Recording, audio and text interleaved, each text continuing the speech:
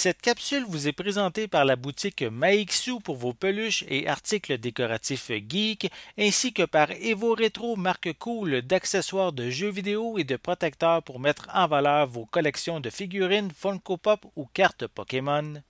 Bonjour, ici Justin pour Ciné Techno. Aujourd'hui, je vais vous parler du film Dune dans sa version en combo 4K, Blu-ray et copie numérique, réalisé par Denis Villeneuve et mettant en vedette Timothée Chalamet, Rebecca Ferguson, Oscar Isaac, Josh Brolin, Jason Momoa, Javier Bardem et Zendaya, et distribué par Warner Brothers. Le film est disponible à la vente depuis le 11 janvier 2022.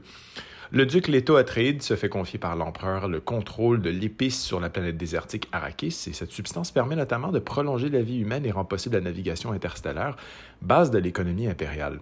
Leto Atreides se rend alors sur Arrakis avec sa femme, Dame Jessica, et son fils Paul. Le duc sera bientôt piégé dans un guet-apens et sa famille devra prendre la fuite à travers les dunes peuplées de vers géants. Leur seule chance de survie est de fraterniser avec les Fremen, un peuple autochtone vivant dans le désert profond d'Arrakis, mais les Fremen n'aiment pas les étrangers. Je dois avouer quelque chose tout de suite, j'ai pris une énorme claque cinématographique pour ce film. Honnêtement, je n'avais quasiment jamais été autant scotché par un film que comme pour celui-ci. Déjà, le casting est incroyable. Timothée Chalamet, qui incarne Paul, est une très belle surprise. Ensuite, bien évidemment, Zendaya, qui pour sa part reste encore mystérieuse, mais qui est toujours tellement talentueuse dans tout ce qu'elle fait. Et enfin, que ce soit Rebecca Ferguson, Jason Momoa, Oscar Isaac ou Josh Brolin, les interprétations sont vraiment réussies et les acteurs nous transportent tout de suite dans le film. J'ai pu redécouvrir un univers incroyable que j'avais initialement découvert il y a très longtemps dans le film de 84 par David Lynch, mais malheureusement, je m'en rappelle pas. Et ça vaudrait quand même la peine de le revisiter, je crois, juste pour faire une comparaison. Une guerre interstellaire, donc, pour prendre le contrôle de cette épice qui permet de voyager à travers l'univers. Donc, des clans différents, des religions également, et même des super-pouvoirs que j'ai adorés, qui sont très originaux. L'histoire nous apprend que la famille Atreides se fait trahir car elle fait peur à l'empereur. Ensuite, c'est une véritable chasse aux sorcières et Paul va devoir s'allier avec les Fremen, les habitants d'Arrakis, qui ne sont pas plus accueillants.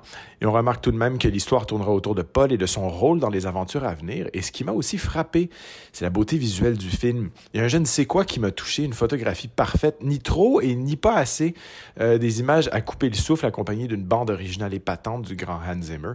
Pour moi, ce film réunit beaucoup de critères que j'aime, une bonne histoire, un univers riche, des personnages complexes, des jeux de pouvoir, couplé avec des super pouvoirs même d'excellents acteurs et actrices.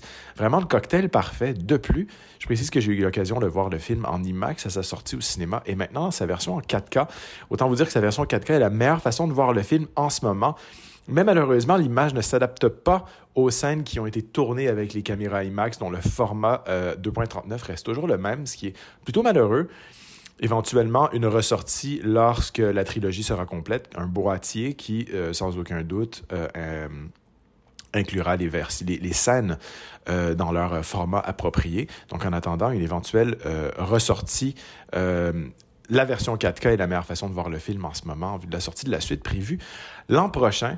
Des pistes en anglais Dolby Atmos, anglais Dolby HD 7.1, anglais Dolby Digital 5.1, français enregistré au Québec en Dolby Digital 5.1, allemand Dolby Atmos, allemand Dolby True HD 7.1, allemand Dolby 5.1, italien Dolby Atmos, italien Dolby HD 7.1, italien Dolby Digital 5.1, espagnol Dolby Digital 5.1, et espagnol, catalan, Dolby Digital 5.1, hindi, Dolby Digital 5.1, le tout accompagné de sous-titres en anglais pour malentendants, français, allemand pour malentendants, italien pour malentendants, espagnol, cantonais, danois, finnois, grec, coréen, mandarin traditionnel, norvégien et suédois. Donc, une pléthore d'options pour regarder ce film, ce qui est toujours très, très apprécié. L'image est donc présentée en format panoramique 2.39 et, comme je l'ai dit plus tôt, ne s'adapte malheureusement pas aux scènes tournées en IMAX. Pour les suppléments, on retrouve Behind the Scenes Featurettes, qui est divisé en 8 segments pour un total de près de 40 minutes, qui se penche sur différents aspects de la production du film. Filmbooks est un type de tutoriel très intéressant sur différents points importants du film, tels que certains clans ou encore des sujets importants, tels que l'épice dans l'univers du film. Ensuite, Inside Dune est un segment qui nous montre l'envers du décor de 3 scènes clés du film. Donc, ce que je peux vous dire, c'est que Dune est à voir absolument, mais c'est pas pour tout le monde. C'est une fresque d'auteur superbe à très gros budget, avec des plans magnifiques et une histoire très captivante, toutefois tournée en lenteur, sans être toutefois ennuyant. Donc, c'est du pur Denis Villeneuve. N'hésitez pas à le visualiser dans les meilleures conditions possibles pour savourer le spectacle. C'était Justin, merci et bon visionnement.